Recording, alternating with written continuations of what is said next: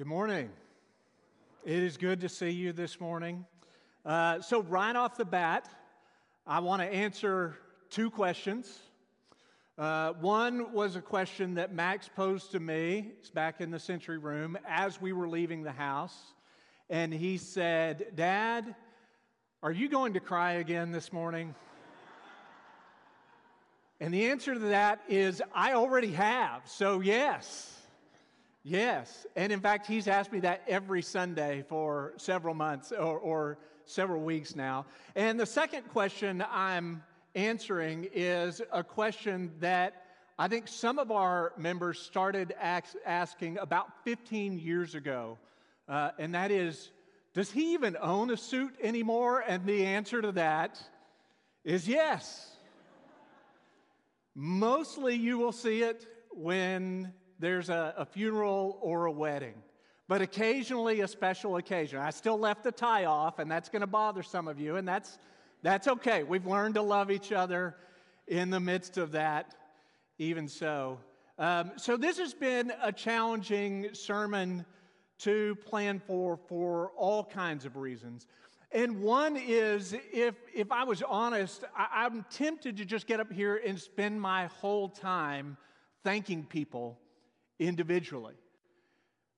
But there's a challenge to that, and one is there's no way you can get it all done in one sermon, and then it becomes like one of those Academy Awards acceptance speeches that goes on and on and on, and eventually the praise team would start singing, trying to get me to go off, and so I'd just start talking louder, and then they would sing louder, and it'd become awkward, and there's at least one person in here who wants to come up and slap me in the middle, and I don't want that. You can save that for afterward. And so we're just handling our thanks and gratitude individually. And the second challenge is that we've been in the middle of a series looking at the sayings of Jesus from the cross. And this morning was going to be the final saying of Jesus, which was fitting for this morning. Father, into your hands I commit, I commend, I entrust my spirit. Which when you look at the life of Jesus, you realize that's not just something he does at the very end.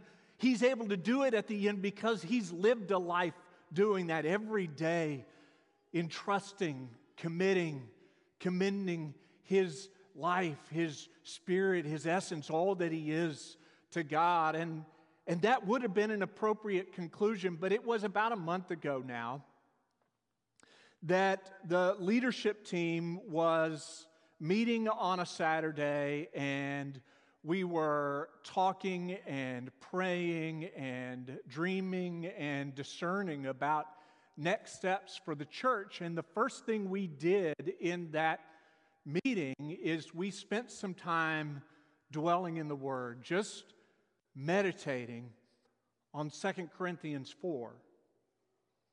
And it was in the middle of that time of meditation that it hit me. That's the passage I preached on my very first sermon in September of 2003. Of course, those of you who were here for that first sermon, I don't have to tell you, you remember well the details of that first sermon. I thought we might go around and just share, a few of you who were here from that sermon almost 19 years ago. Craig, you can kick us off. I'm sure you've got some memories. Others of you, John Crabtree, he's helping out, but he's got some memories he's ready to share of those sermons. In fact, the rest of you no doubt have other sermons from the last almost 19 years. Okay, you know I'm joking because I know you don't remember any details from that sermon. I don't remember any details from that sermon except I preached that passage. The reality is that sometimes I'll have a conversation with someone and they'll say, "Hey, do you remember 2 months ago when you said?" And my response is, "Well, that sounds like something I might have said. In fact, that sounds kind of good. I ought to write that down. That's nice." No, I don't remember 19 years ago. I don't often remember all the details from 2 months ago. That's kind of the way sermons go. But my hope and my prayer has been that for speaking of numbers, for the 800 to 900 sermons that I've preached and the 1,500 classes and small groups and all of those sorts of things that I've taught, in the midst of all of that, one, I can say that this church has been enormously supportive and encouraging and uplifting, whether every sermon or lesson deserved the encouragement that you offered or the praise that you offered. Not that every sermon evoked the same kind of reaction from every single person. I can honestly say that in all that time I've always given my best, but your best, it comes and it goes. But what I hope I have conveyed is that whether you've thought it was the best or a little bit lower than the best, whether you've always loved what I've done or said, or it's fallen short sometimes, what I hope I've conveyed is that it's never ultimately been about me. My highs or my lows, my strengths or my weaknesses, which brings us to 2 Corinthians 4. You see, we don't go around preaching about ourselves. We preach that Jesus Christ is Lord, and we ourselves are your servants for Jesus' sake. For God, who said, "Let there be light in darkness," has made His light shine in our hearts so we could know the glory of God that is seen in the face of Jesus Christ. We now have this light shining in our hearts, but we ourselves are like fragile clay jars, earthen vessels, containing this great treasure. This makes it clear that our great power is from God and not from ourselves. So I've been here about a year. It was in the summer of 2004. And it was after the service, I was in the foyer, and that's when a guest, first-time guest, an older woman, sought me out. And I introduced myself. I knew she was a guest, and she proceeded to tell me that her and her husband, and I noticed her husband was standing about 5 feet behind her, and he was just kind of looking down while she talked with me. And she said, "We drove an hour this morning just to hear you." She had gone her and her husband, to the lectures at Pepperdine a little bit earlier. And I had been at those lectures, and I spoke at those lectures, although she hadn't heard me, but she had heard two of the people who had taught me, former professors. And she heard them, and she was so impressed with them and the job that they did, where I got my master's in divinity, and at the time I was still in the middle of working on my doctorate in ministry, and she was so impressed with them. And then she read in the paper about this preacher who was now working here in West Little Rock, who had studied where they taught. And so she decided, we're going to drive an hour to come and hear you. And I thought, go on. Of course you did. And so she asked me, she said, "So is that how you preach every Sunday?" See, now you're hearing something in that question that I didn't hear at first. To me, she's asking, and it's like, do you preach that way every Sunday? And that's kind of a tricky question to ask a preacher, especially when you can tell she is clearly smitten by my preaching, understandably so. And the challenge with preaching and teaching is you don't always know how it's received. From lesson to lesson to Sunday, you don't know. You can't tell. And so you pray and you study and you reflect and you meditate. And my process, I write it down and then I read over it and I keep working and I keep reading over it. And eventually you get up and then you trust that God is going to work in some way that you may or may not see. From week to week, from month to month, from year to year, you lay it out and you trust. And sometimes the sermons that I've felt are the absolute strongest, the absolute best are met with crickets and yawns and a few people with sleep. And I know who you are, and you know who you are, but I've kept your name anonymous. I've never called you out. Now, Bryce might call you out. I don't know.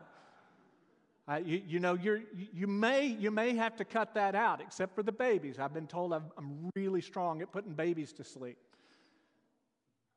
And sometimes the sermons where I thought, I've worked my best, I've done my best, I'm going to lay it out there, but it's not my favorite. And then sometimes they get the biggest reaction. You never know. But she asked, so is that how you preach every Sunday? And,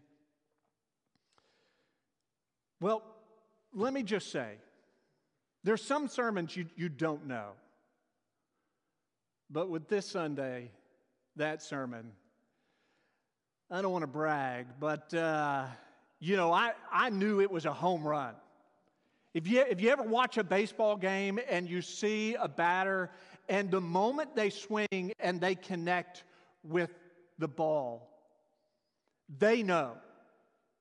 And everyone knows that ball is gone. It's not just clearing the fence, it's tape measure time. It's not just gone, it's how far is it gone. And I crushed it that morning, right? It was a no-doubter. You try not to just stand back and observe it. That's not good baseball etiquette. So you gotta be humble. So she asked, so is that how you preach every Sunday? And I've got to be humble. I'm thinking, yeah, it was good, wasn't it? But I demurred and I hemmed and I hawed a little bit. I all shucksed it, and I was like, well, that's pretty indicative of what I do. I guess it represents, what you're gonna see every Sunday. And she said, well, that's disappointing. We drove all this way, and I was hoping for something more like, and then she mentioned the two professors that she had heard. And that's when it hit me. I don't think she's about to pay me a compliment. I could be wrong, but I don't think she was all that fond of my sermon. She might not have been all that fond of me, come to think of it. We don't preach ourselves. We're just servants of Christ. But we have this light shining in our hearts. But we ourselves are like fragile clay jars, earthen vessels, containing this great treasure that makes it clear that our great power is from God, not from ourselves. Okay, I actually find that story really funny, but I do know one person who always loves it when I preach, or at least used to. And some of you have heard me tell this story before, but that is our daughter, Anna, who's 18, about to graduate. Paige was pregnant with Anna when we got here, which puts everything in perspective. But when she was 3, we were sitting over in this section, right over in there, and it was communion time. And Anna was snacking, and she was playing, and she was singing. And this Sunday, she happened to be singing the songs that the rest of us were singing, which is always a bonus for a 3-year-old, that they're not singing a Disney song while the rest of us are singing church songs. And in the middle of communion, I look over at her, and she looks up at me, and she's got this urgency in her eyes. And she whispers, but a 3-year-old whisper, which is really loud, "Go preach." I'm like, my 3-year-old not only knows what I do for a living, my 3-year-old has developed a real taste for it. You know, like a real hunger, a real affinity for it. Go preach. Bring them the word, Daddy. You can do it, Daddy. She didn't say any of that. That was what was playing through my head. All she said was, "Go preach." And I look over at Paige, and pride is filling my face, and I smile, and I said, Did you hear what Anna just said? She's begging me to go preach. And Paige smiled back at me, and I thought it was a smile of pride. And it turns out it was pity, because she looked at me and she said, "Anna has been begging to go home for 10 minutes now." And I told her, "Not until after Daddy preaches." And one more time, as if on cue, Anna said, "Go preach." And then it hit me. I don't think my 3-year-old is interested in hearing me preach at all. I think maybe she just wants me to get on with it so she can get on with her day. But that's okay. We don't preach ourselves. We preach Christ. We now have this light shining in our hearts, but we ourselves are like fragile clay jars, earthen vessels, containing this great treasure that makes it clear that our great power is from God, not from ourselves. So throughout the Old Testament, you may have noticed that there is a metaphor to describe humanity. And the metaphor is that we are like clay, shaped into earthen vessels, into pots. And sometimes that metaphor is a reminder that we are not the potter. We are the clay. We are shaped and formed, beautifully made, but made, not the maker. And sometimes it's a reminder that humans, despite being made in the image of God, are also fragile and finite. So when archaeologists excavate ancient cities like Corinth, to whom Paul is writing, or ancient cities all over the world, one of the most common man-made items found is clay pots and bowls and containers of all kinds. Metal was too expensive, but clay, earth, soil, it's everywhere. And so some people might fancy it up, they might paint it, they might design it, they might decorate it. But the rich and the poor, they all have access to it. And do you know what man-made items archaeologists come across far more than clay pots and bowls. Pieces of clay pots and bowls. Just shards and shards of what once was, but could not last. So let's talk about this from a different angle for just a moment.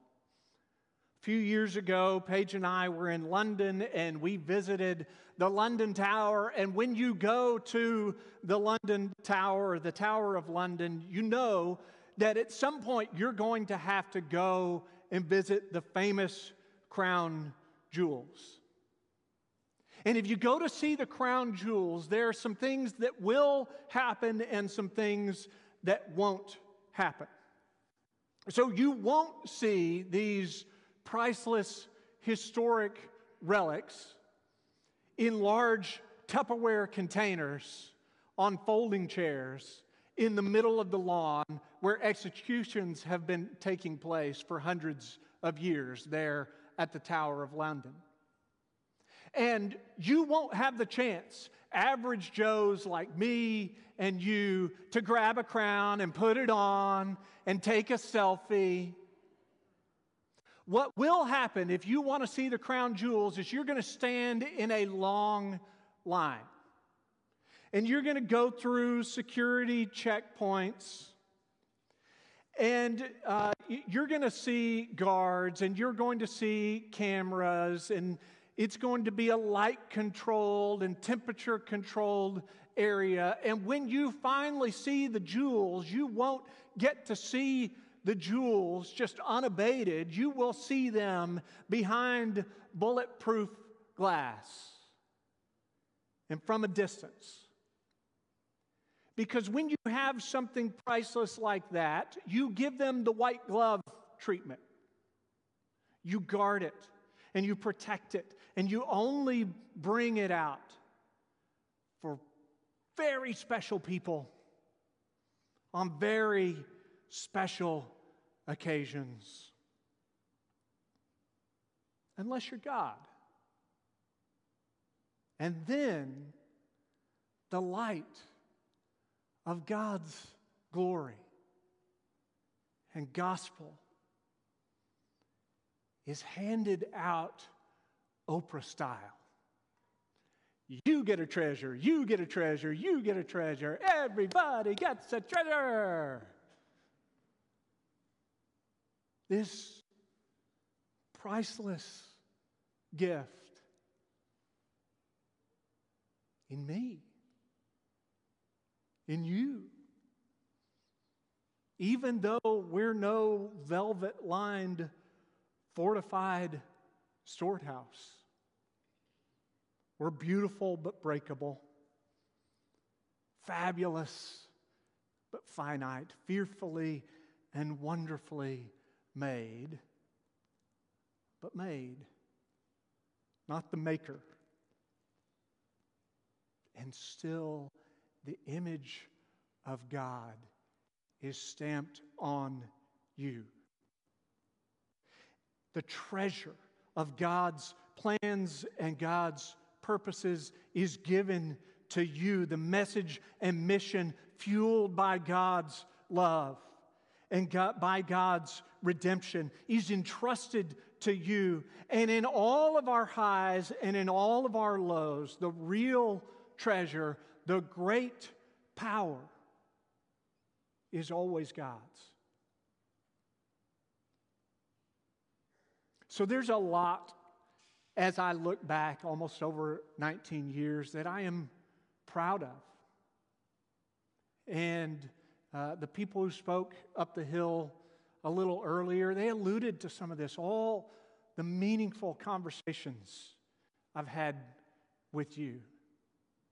In times counseling I've had with different people, and hospital rooms visited, everything from birth to death, and baptisms celebrated, and weddings and funerals preached, and countless kids born and dedicated and graduated, and we've done a tremendous amount of service as a church that I'm so proud of and thankful for. And there are lives I pray, I hope, are impacted and changed. But you look back over that time, and I would be lying if I said there aren't some things that, I'm not totally proud of. For example, this may be a weird time to make a confession, but almost at the beginning of my relationship with Dr. Kent Westbrook, I lied. Kent, it's time for me to tell you that.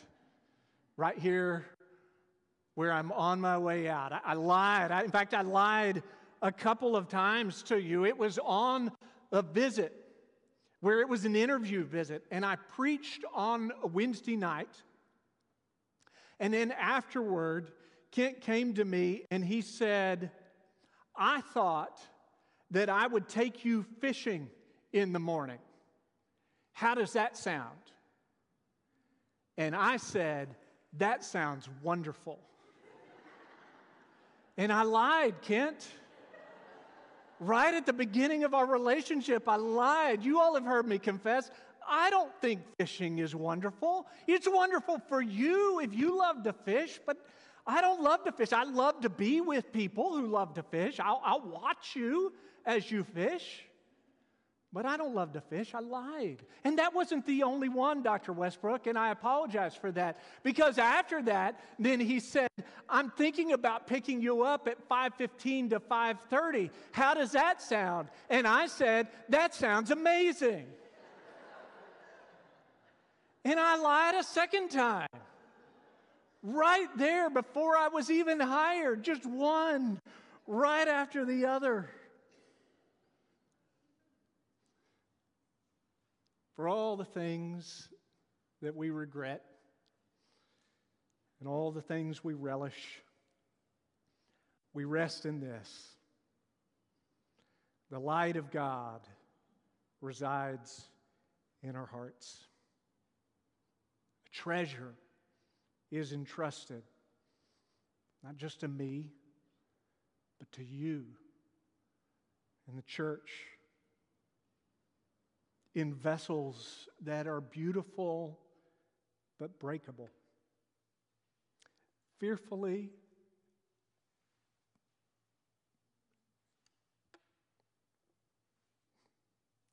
and wonderfully made,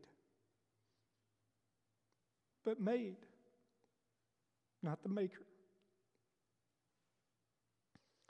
And in this we show it's never just us.